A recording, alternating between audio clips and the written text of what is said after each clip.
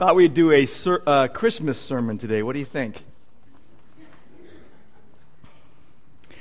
Actually, today, by the grace of God, by the mercy of God, by the sheer goodness of God, I get to preach sermon number 168 out of 168 in Matthew today. So we have come to the end of this gospel. 5 years and 2 months ago we began. We did a lot of other things in between, but we went verse by verse through this entire book. Now, a lot has happened in the last 5 years, if you think about it. Just think. Just here at Grace, people have gone home to be with Jesus in the last 5 years. People have met and gotten married in the last 5 years. Babies, lots and lots of babies have been born. Multitudes of babies have been born in the last 5 years here at Grace. And we've also had, 7 different iPads in the last 5 years? 4 generations, an heir, and 2 minis. But we are finishing Matthew today. A lot of people have been asking me, what's next? They want to know what I'm preaching next. And I love that question. I think that's a great question because it shows to me what I already know about Grace Orange. There's a hunger for the Word of God amongst the people here.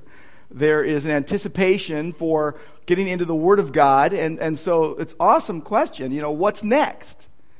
And I'm sure you would probably like to know sometime in the near future. So, the Lord willing, I will be unveiling that in coming weeks.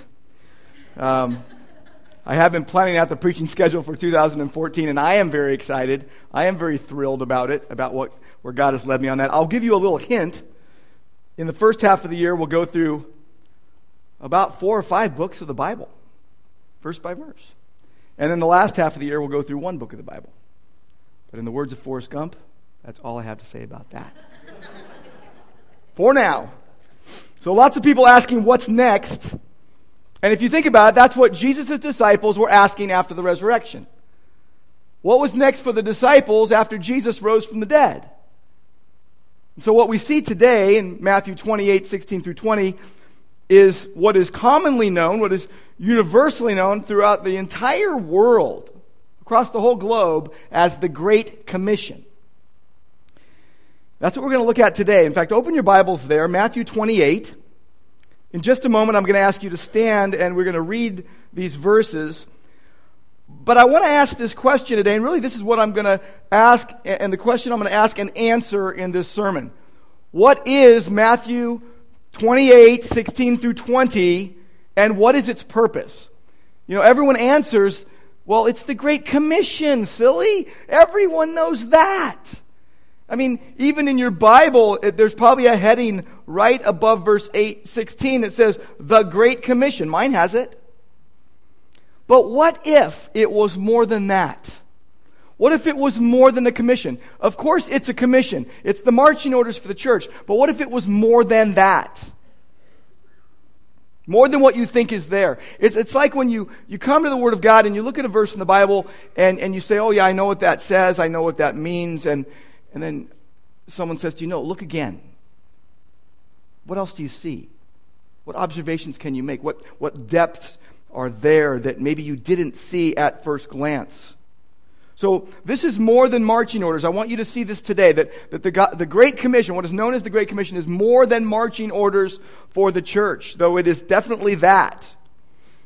It's kind of like a hybrid car. It's got more than gasoline driving it. There's more mileage. It takes you further. It's like a smartphone. It can do way more than we use them for. It exceeds expectations. So please stand with me. We're going to read Matthew 28, 16 through 20. I've entitled this sermon, The Great C3. So obviously one of those C's is commission. Okay? All right, here we go. Now the 11 disciples went to Galilee, to the mountain to which Jesus had directed them. When they saw him, they worshipped him, but some doubted. And Jesus came and said to them, "All authority in heaven and on earth has been given to me. Go therefore and make disciples of all nations, baptizing them in the name of the Father and of the Son, and of the Holy Spirit, teaching them to observe all that I commanded you. And behold, I am with you always to the end of the age. This is God's word. Let's pray. Lord God, we come to you today wanting to acknowledge you as Lord of all. I pray that we all have the freedom to do just that. But most likely there are some that are caught in all sorts of situations of life that drug them down and even feel like they're below the surface and gasping for air. Lord, I pray today for revived souls. I pray today for changed lives. Lord, I pray that your gospel would shine very brightly in this place, very clearly, very powerfully upon our hearts and our lives and our households and this church and out into the community and all across the globe for your glory. And we pray in Christ's name. Amen. Please be seated.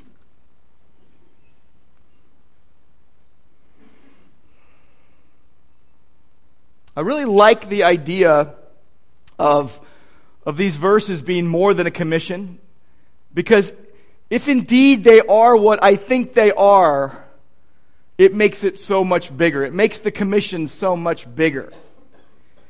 What I believe that these verses are is simultaneously, at one time, a conclusion, a covenant, and a commission. A conclusion to the whole Gospel of Matthew, a covenant where God is saying, this is what I am going to do, and here's how I'm going to do it, and a commission. Marching orders for the church that assures Christ Church of His work in the world and their part in it. This should encourage your heart today that God is doing a work. He set His mission in motion long, long ago. We are invited into the work. But what these words are not just an attack on. In fact, one writer says that this passage is the climax of Matthew, and not only that, but the focal point of the New Testament, and not only that, but the focal point of all of Scripture. That these words summarize something that encapsulates everything that the Bible is about. So Matthew 28, 16 through 20 is simultaneously a conclusion, a covenant, and a commission that assures Christ Church of His work in the world and their part in it. Your part in it. My part in it. Our part in it. So first of all, let's look at C1, the idea of a conclusion. Now think of it this way. You come to the end of something, and people usually close it with some appropriate words that kind of sum up what's been going on. Well, what I see in this passage is no less than 10 themes that have been running all the way through Matthew's gospel. And because it's a conclusion of sorts, a summary of sorts, it makes the commission all the more weighty, all the more significant, all the more strong. So what I see in these verses is a summary of Matthew, this idea of following the King, following Jesus. It's a wrap-up. It's a review. 10 dominant themes.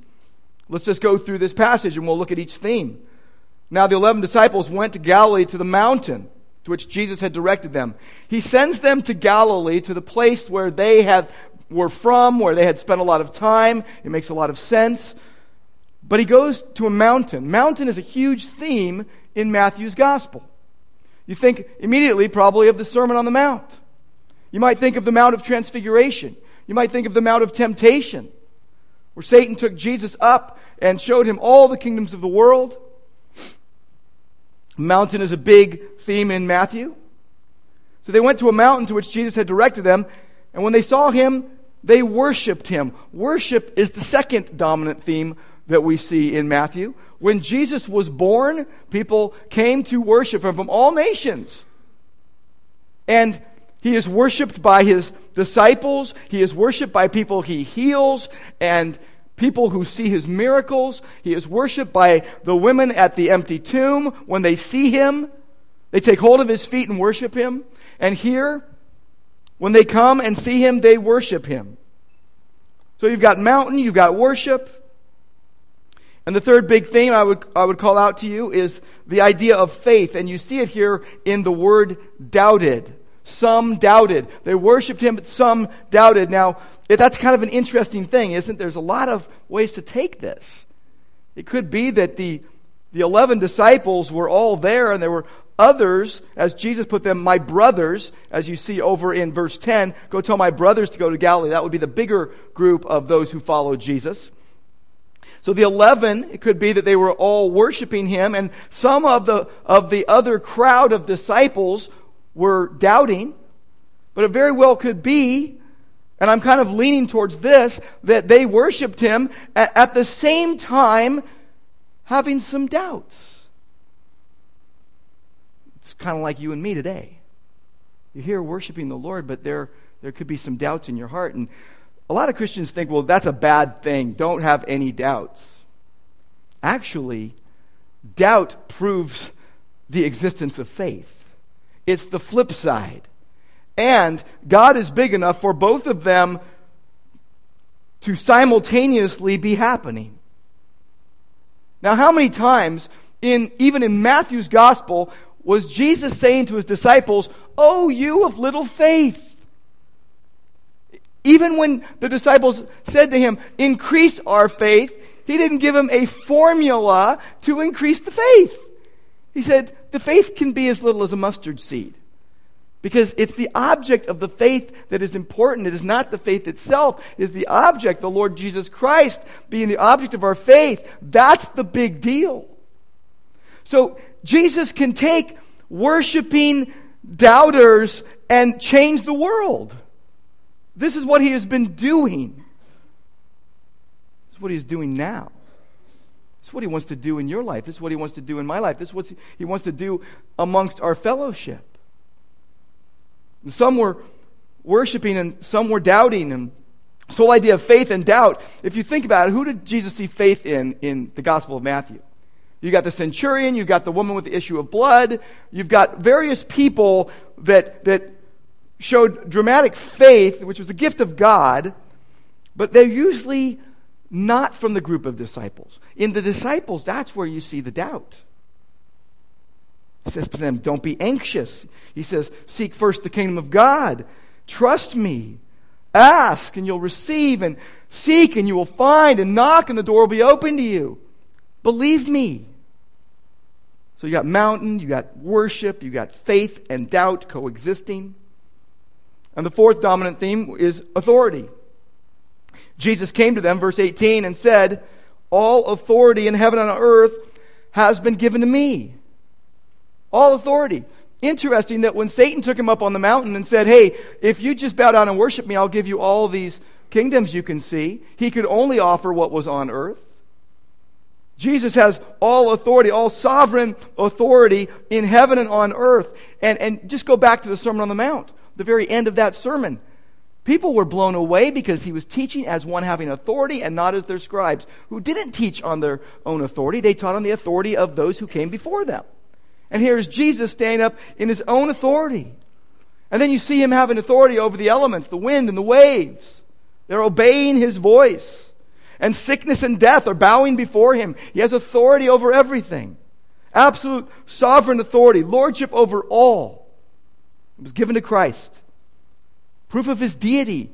There are so many proofs that Jesus is God. And here's another. God has exalted him above all, as Philippians 2 tells us. Gives us the name above all names is what he has. So mountain and worship and faith and doubt and authority. And then what you see next in a big dominant theme is discipleship.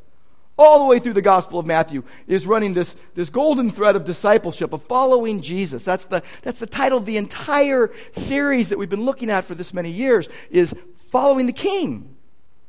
Being a disciple of Jesus. A disciple is a follower of Christ. So discipleship is following Jesus. So many people want to make it about something we do in someone's life. I'm going to disciple you. If you're a Christian, you're in a discipling relationship first and foremost with Jesus. Discipleship is following Jesus, and he says, go and make disciples. So we're going to help people love and follow Jesus. We're relationally connected to people in such a way that we point them to Christ. We've seen in Matthew's gospel that to be a disciple is to be like the master. That's what he said in chapter 10, verse 25. In chapter 12, verse 49, he said it's to belong to the family of Jesus. A disciple of Jesus is becoming like Jesus and part of his family. But discipleship is a huge, huge theme in Matthew. Now, Jesus says, go and make disciples of all nations. And nations is another dominant theme. In chapter 8, all the nations were going to come before and meet with Abraham. In chapters 24 and 25, about living in the last days, about how all the nations will be gathered for judgment before the throne. The nations is a huge theme. And so Jesus sending them out to the nations wasn't a new idea. It had been a dominant theme. Been a dominant theme in all of Scripture. What's next? We've got mountain and worship and faith and doubt and authority and discipleship and nations and also baptism. We underscore baptism. We underplay baptism in the Church of Jesus Christ, and it's kind of a sad thing because baptism is where you are basically going in front of people and claiming your full allegiance, your full commitment, your full surrender to Jesus. I like to liken it to a wedding ceremony when the rings are given. Because the rings are a symbol, a token of the love and the commitment that is being made and a couple becoming one. And baptism is a person saying, my life is Jesus's. He's in control. I'm looking to Him. He has saved me. I want to follow Him. I'm going to follow Him my whole life. This is my intent. Baptism is a statement of intent. Full surrender. Baptism is a big one. The baptism of Jesus early on in this gospel sets the stage for all of our baptisms. And he says, baptize them in the name of the Father and the Son and the Holy Spirit. Interesting, in the name of is in the singular. In the name of the Father and of the Son and of the Holy Spirit. It's Trinitarian. So the Trinity, even though that word is not here, is a big theme in Matthew's gospel. Think about the baptism of Jesus. The Father, the Son, and the Spirit all in one setting. The Trinity is a big theme in Matthew's gospel. Mountain and worship and faith and doubt and authority and discipleship and nations and baptism and the Trinity. And then Jesus says, teaching them. So teaching is a huge theme, a dominant theme in Matthew's gospel. Again, going back to the Sermon on the Mount, but even more, the entire Gospel of Matthew is basically organized around the teaching discourses of Jesus. Blocks of teaching, blocks of preaching from Jesus where He is giving instructions. That's really the whole format of the book. Teaching's big theme. One last one I'll give you, and it's in the last verse. He says, behold, I am with you always to the end of the age. God's presence. God's presence with His people being promised once again. It takes us back to chapter 1, verse 23. His name shall be called, Jesus' name shall be called Emmanuel, which translated is God with us. God with us. He has promised His presence. These are 10 huge, dominant themes. And so this is more than a commission. This is a conclusion summarizing some dominant themes in Matthew's gospel.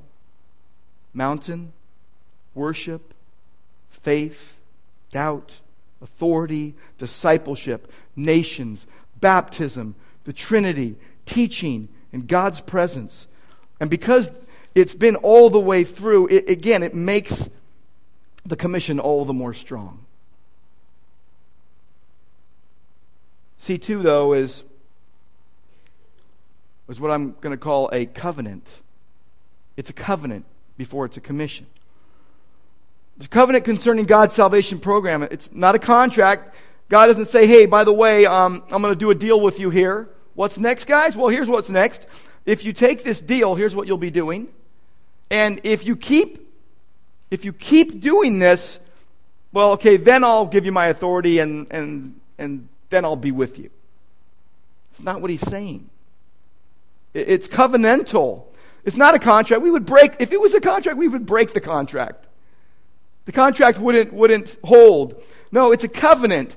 And as such, it really kind of mirrors God's covenant with Abraham in Genesis chapter 12, where the king identifies himself, says, all authority has been given to me.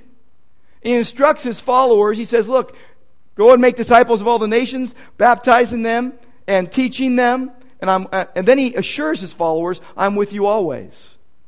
It's his work. He initiates it. He empowers it. He sustains it. He's doing it. So this covenant is unilateral. It's like when God walked through, in the Old Testament, he walked through the split pieces of the animal and he went alone. Usually both parties would go and ratify the covenant. God makes the covenant unilaterally because we would mess it up. His covenant is unilateral, it's unbending, it's one that God started, it's one that he sustains. Formatted like many of the covenants in the Old Testament. I see it as a covenant. It's a conclusion of these major themes, but it's also a covenant telling us, really shouting out to us that this is God's work. In and through his people, but God's work. And it will succeed because he upholds it. So it is a conclusion summarizing some big themes. It is a covenant of God, unilateral and unending. And then, yes, it is a commission. C3, it's a commission. It's a commission of Christ's church.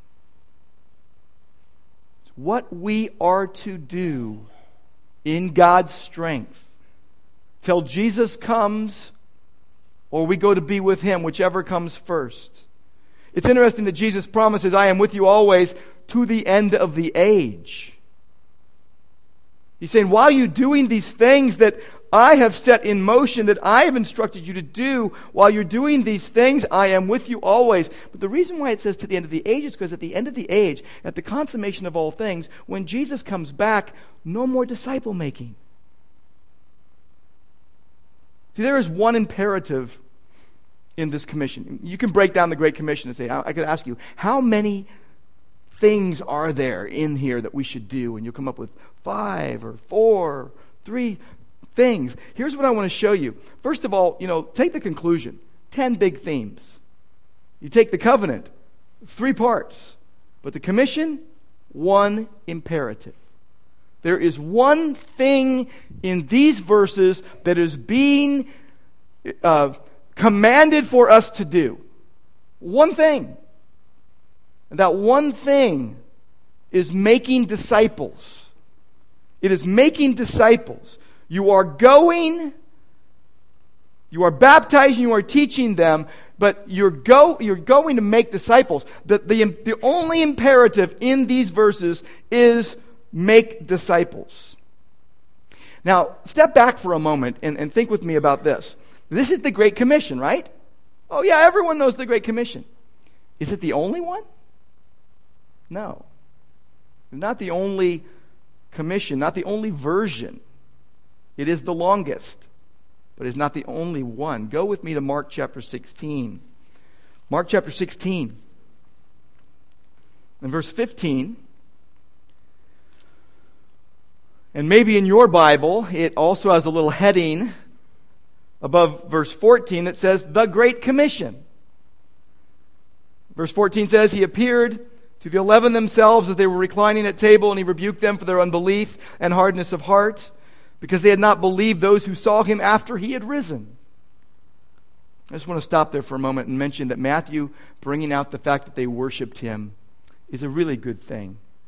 We all have our doubts, we all have our weaknesses, we all have our unbelief and hardness of heart. And God doesn't want that to be present in our lives, but he knows that we are dust. He knows our frame, he knows our makeup, and he also knows that he is the one who can make anything good happen in our lives. But just the whole idea of awestruck worship, awestruck wonder at the sheer goodness of God in Christ is something that God generates in the hearts of those who love him. This whole idea of worshiping Jesus is a big deal. But here in Mark, he appears to the 11. He had rebuked them for their unbelief and hardness of heart. They didn't believe those who saw him after he had risen. And then verse 15. And he said to them, and so here's the Great Commission, Mark style, go into all the world and proclaim the gospel to the whole creation. Whoever believes and is baptized will be saved, but whoever does not believe will be condemned. And then there's some other things. But he says, go and proclaim the gospel to the whole creation. Now, turn over to Luke chapter 24. Luke 24.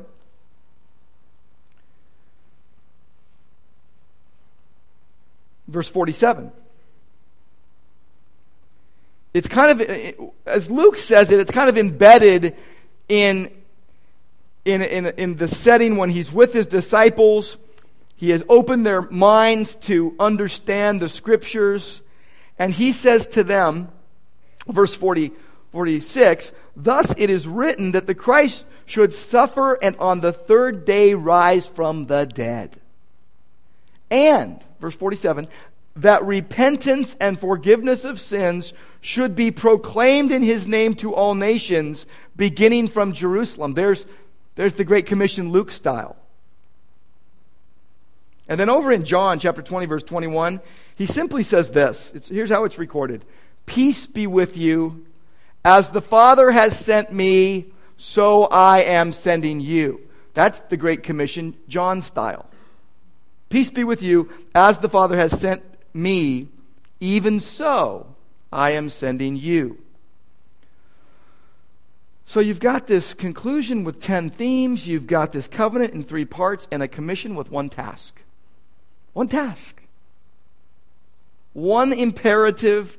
Make disciples. God set his mission in motion long ago, and this commission is a call to enter into the process that he began and continues. Every member of Christ Church worldwide is to be a worldwide Christ-worshiping disciple maker. If you are a disciple of Christ, you are to make disciples. Here's an interesting thing, though. Who makes disciples? Ever stop and think about that? Who makes disciples? We got a disciple factory we start? We're going to go making disciples. God makes disciples. God makes disciples. And he makes disciples using us as his tools, using us as his instruments of grace, relationally connected to people, helping them know and love and serve Jesus, but we are not like the factory workers. We are his instruments. We don't set up our own company to make disciples. We're part of his organization, his program that he put in motion. And what we see kind of like bookends here is the authority and the presence. All authority is given to me. So everything he says next is based on that authority, on Christ's authority. And then he says, I'm with you always. I'm going to be strengthening you. I'm going to be providing for you. I'm going to be protecting you. I'm going to be doing the work. So be available. God's grace, really like bookends, cover this commission. Authority and presence. It's like an authority and presence sandwich. And I want you to notice something here. I want you to notice the extraordinary alls. The alls of this passage. They're huge. They're huge. This passage really rests on the alls. You've got all authority belonging to Jesus Christ. You've got all nations are to be reached. And then you've got all disciples are identified fully with God in all his triune glory, in all of God. And all disciples are to obey all of Jesus' commands. And all disciples are to be assured of Christ's all-encompassing presence. Look at this. Verse 18, all authority. Verse 19, all nations. And then you've got in the name of the Father, Son, and Holy Spirit. You can see all of God. Teaching them to observe all that I commanded you. So there's an obedience that needs to take place. In baptism, you've got this commitment of your life. But then he says, teach them to observe all that I command you. There's this total obedience that is required, that is asked for, that is even enabled by him. Teach all to observe all that I commanded you. And then he says, I am with you literally all the days. The alls are big here. Basically, we trust in God's alls. We trust in God's alls. It's big because it's God's work. It's beautiful because it's for his unmatched glory. And as a church, as Grace Church of Orange, we want to grow like the early church grew, which is through people making disciples, people becoming believers and following Jesus and growing in Christ. This is not about, notching your helmet or your bat and saying, oh, I got another convert. That's not what this is. We'll go and make disciples. It's not like scoring touchdowns or hitting home runs. It's process-oriented. We want to glorify God through lives transformed by the gospel of Jesus Christ. And we do that by making disciples, by entering into God's work of proclaiming the gospel. And when someone comes to faith in Christ, we help them along and we show them what the Word says and we help them even to obey, which sometimes means that someone needs to be corrected. Think about it in your home. What's a home with no correction? Scary. We want to purposefully engage in gospel living and gospel sharing. Incorporates people into the family of God that is known as, in this location, as Grace Church of Orange. Making disciples by building relationships with people. Proclaiming the gospel. Demonstrating the power of the gospel in our everyday lives as we serve the Lord with gladness. Displaying not perfection, but just displaying real people who trust a great God. Real people that sometimes have doubts. But real people who know that the work doesn't rest on them. All of this falls in line with Matthew 28, 16 through 20. Just remember that God makes disciples. He makes disciples. And he makes new people when he makes disciples, not nice people.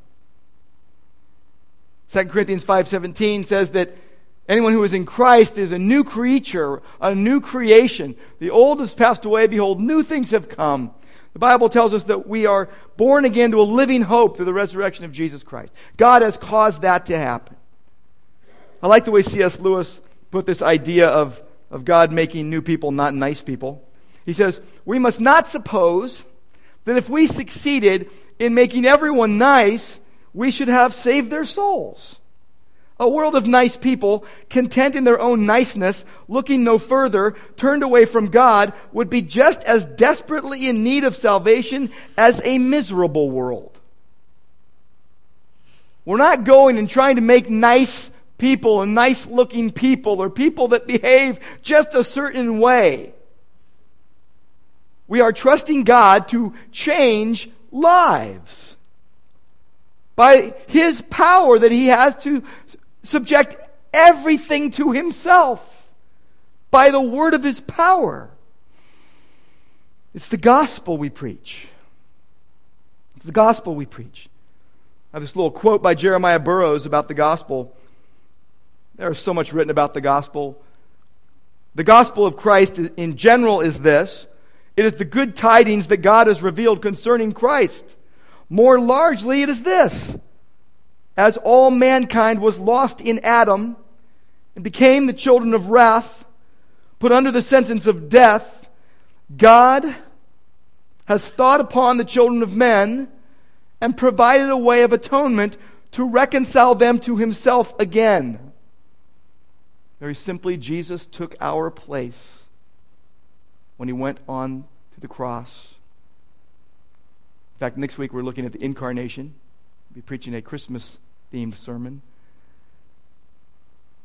But isn't everything a Christmas-themed sermon? This is a Christmas-themed sermon. What's Christmas? Jesus, incarnate, coming down to earth to save lost sinners. Jesus took our place on the cross and died our death. He substituted himself in our place. He died the death that we deserve because of our sin. And he satisfied the wrath of God. Mercy could now be extended. Grace could now be received. And so here's what happens. You know this well if you believe. Everyone who believes in Jesus receives forgiveness of sins. It's what's been being preached since the first century. Actually, since before then, but specifically naming Jesus. Obviously, before that, people were believing in the promise of Jesus coming. But you believe in him, you receive forgiveness of all your sins. You have no condemnation. You're not going to be condemned for your sins that sometimes weigh so heavy on your soul, even now after you've come to faith in Christ. They were hung on Christ at the cross. I think sometimes even the process of God making us, of conforming us into the image of Christ, is freeing our minds from thinking that we're still condemned for our sins. No condemnation in Christ. And none of your sins or unworthiness will ever take that away. God is conforming you to the image of Christ if you are a believer in Christ. And you are kept by the power of God through faith for salvation. Amen? Not amen? Amen? Is it good? Just checking. Check the pulse here. Let's talk about making disciples. In the time we have left, I want to talk about making disciples. Where? Where do you do that? Well, it's right here in the text. You go to all nations. Here's the way I put it. Do it anywhere and everywhere, but make sure you start at home base. Anywhere and everywhere. Make disciples, but make sure you start at home base. Don't leapfrog over your household or the church or the community in which you live and go jump on a plane and go to the other end of the globe unless God made it really clear that you're supposed to do that, because you are a person living somewhere right now, and it's kind of like a pebble getting thrown into a pond. The ripples go outward in concentric circles, and it goes from your life in Christ and your household and your small group and the church and the community to the world. So don't think that making disciples is somehow divorced from the household that you live in, or the community, or even the block that you live in. God, there's a reason why you live where you live. And it could have been because you just liked the houses on that block. But God had a bigger purpose, because there's people living in those houses that he wants you to reach with the gospel. No, we just wanted to go there because we really liked it. Well, God sent you there. You're a missionary now, and you're on that block or in that complex for a reason. But let me mention just something about family discipleship. If being a disciple is a follower of Christ and discipleship is following Jesus, family discipleship is following Jesus in the context of the household in which you live. A lot of Christians forget all about this. But husbands, if you're a husband, you must establish yourself, and in many cases reestablish yourself, in your wife's eyes as your wife's loving servant and protector and provider. If you're going to fulfill the Great Commission, you need to do that.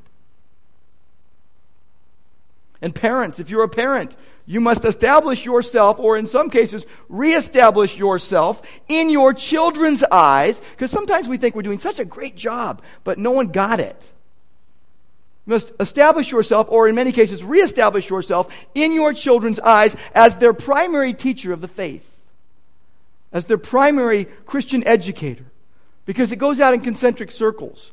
Don't leapfrog over the circles that God wants you to make disciples in first and foremost. How do you make disciples? What does it take? Well, much more on this in coming months, but let me mention 5 things to you about disciple making, what it takes. First and foremost, it takes. You're wearing a watch? Are you wearing a watch? Got your phone with you? That's your watch now? Okay. It takes your time. Got a schedule? Got something going on today? Anything going on this week? Making disciples takes your time. That word go, it assumes you are. It's going. Going, make disciples. There's all these ing words, going and baptizing and teaching. You're making disciples. It assumes you are. You're focused on a task, making disciples. Real ones. Which means you're going to say no to some good things so that you can go and make disciples. So it takes your time. You got to invest it wisely. Everyone's got the same amount of time. Some use it better than others. I find the busiest people get the most done. Number 2, it takes your life. It takes your life. 1 Thessalonians 2:8, Paul says, we were well pleased to impart to you not only the gospel, but our very lives, because you had become very dear to us. That's you in my life. That's the people in this room in your life. That you have people in your heart. They are very dear to you, so you want to give not just the gospel, but your life. And when you do that, think about the baptizing part. That's total surrender. That's saying my whole life is in Jesus' hands. You know what's interesting? I think there's a lot of followers of Christ who call themselves followers of Christ, but what they've really done is they've invited Jesus to follow them in their life. A lot of people in American Christian churches who are basically saying, I'm a follower of Christ, and what they've really done is say, Jesus, you can follow along. Now, don't get too close. Don't get in my space, but you can follow along with me. And they think they're followers of Christ. You give your life, you're going to disclose things about yourself. You're not going to only give the good parts. You're going to do what God says. You're going to give of yourself. You're going to disclose. You're going to share. You're going to obey Him. You're going to confess your sins. You're going to repent. You're going to serve. You're going to give. It's going to take your time. It's going to take your life. And number 3, it takes the gospel. You have to have the gospel in there. Oh, I'm making disciples because I'm getting to know people. Not if you don't get to the gospel. The gospel does its work in those who believe. That's what 1 Thessalonians 2:13 says. You got to teach the truth. You got to proclaim the gospel, the real message of Jesus. It's going to take your time. It's going to take your life. It's going to take the gospel. And it's going to take love, number 4. Love. That's not a weak word. That's a very strong word. Jesus working through you. Jesus loving people through you. He says, teach them to obey all that I command. You know what that means? He means He's calling for total obedience. So if you love Jesus, Jesus says, if you love me, you'll do what I command. You'll forgive people. You'll reconcile. You don't just pursue your individual well-being and spiritual growth, or even your family's well-being and spiritual growth. You're going to serve the community, and you'll want to evangelize unbelievers. Think about it. If you were escaping a burning building, if you were escaping a sinking ship, would you really just go in good conscience all by yourself? Leaving your family, leaving your friends, leaving total strangers? No, grab someone. Take them with you. There is unity, by the way. Do you realize that Jesus didn't say, now, John, come here. Let's have a little meeting. We're going to do one-on-ones with all the disciples. Little exit interviews. No. He brought them all together, just like we're all together. And He says, this is what we're all going to do, and I'm going to be in charge. Unity. That's why unity in the church is so important. Not so people will feel all good about everybody getting along. And it doesn't mean that everyone thinks the same way. It means everyone working together for Jesus and the gospel. By the way, this fellowship takes big steps in the right direction all the time regarding that. Model being a body of Christ together. I love it. Last one, 5. You want to make disciples? It's going to take intent. It's going to take intent. If you want to, you will do. We don't do what we don't want to do. I say it before, but everyone who wants Jesus and will have Jesus. Now, there's a lot of theological God stuff that's going on in the background that God sets up. But here's the deal. You want to follow Jesus, you will. You want to make disciples, you will. You don't, you won't. It's that simple. If you want to, you will do. There's all the ing words here. Going, baptizing, teaching. I love how Paul put it. 2 Corinthians 12:15.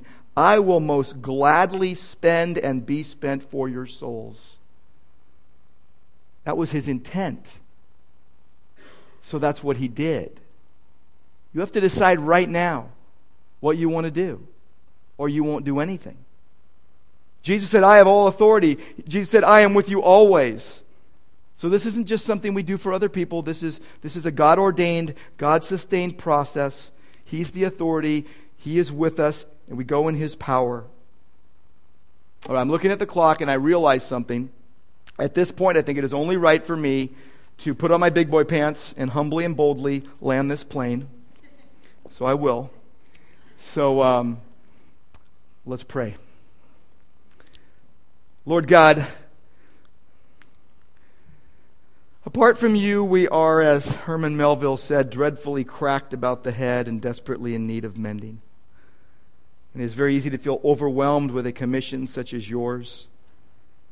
But we acknowledge Jesus Christ as Lord and ourselves as your servants. And only you know how you will do this mission of yours. But may you be pleased to use us as we stand back in awestruck worship of you. And may the gospel be magnificent in us and through us for your glory. Amen.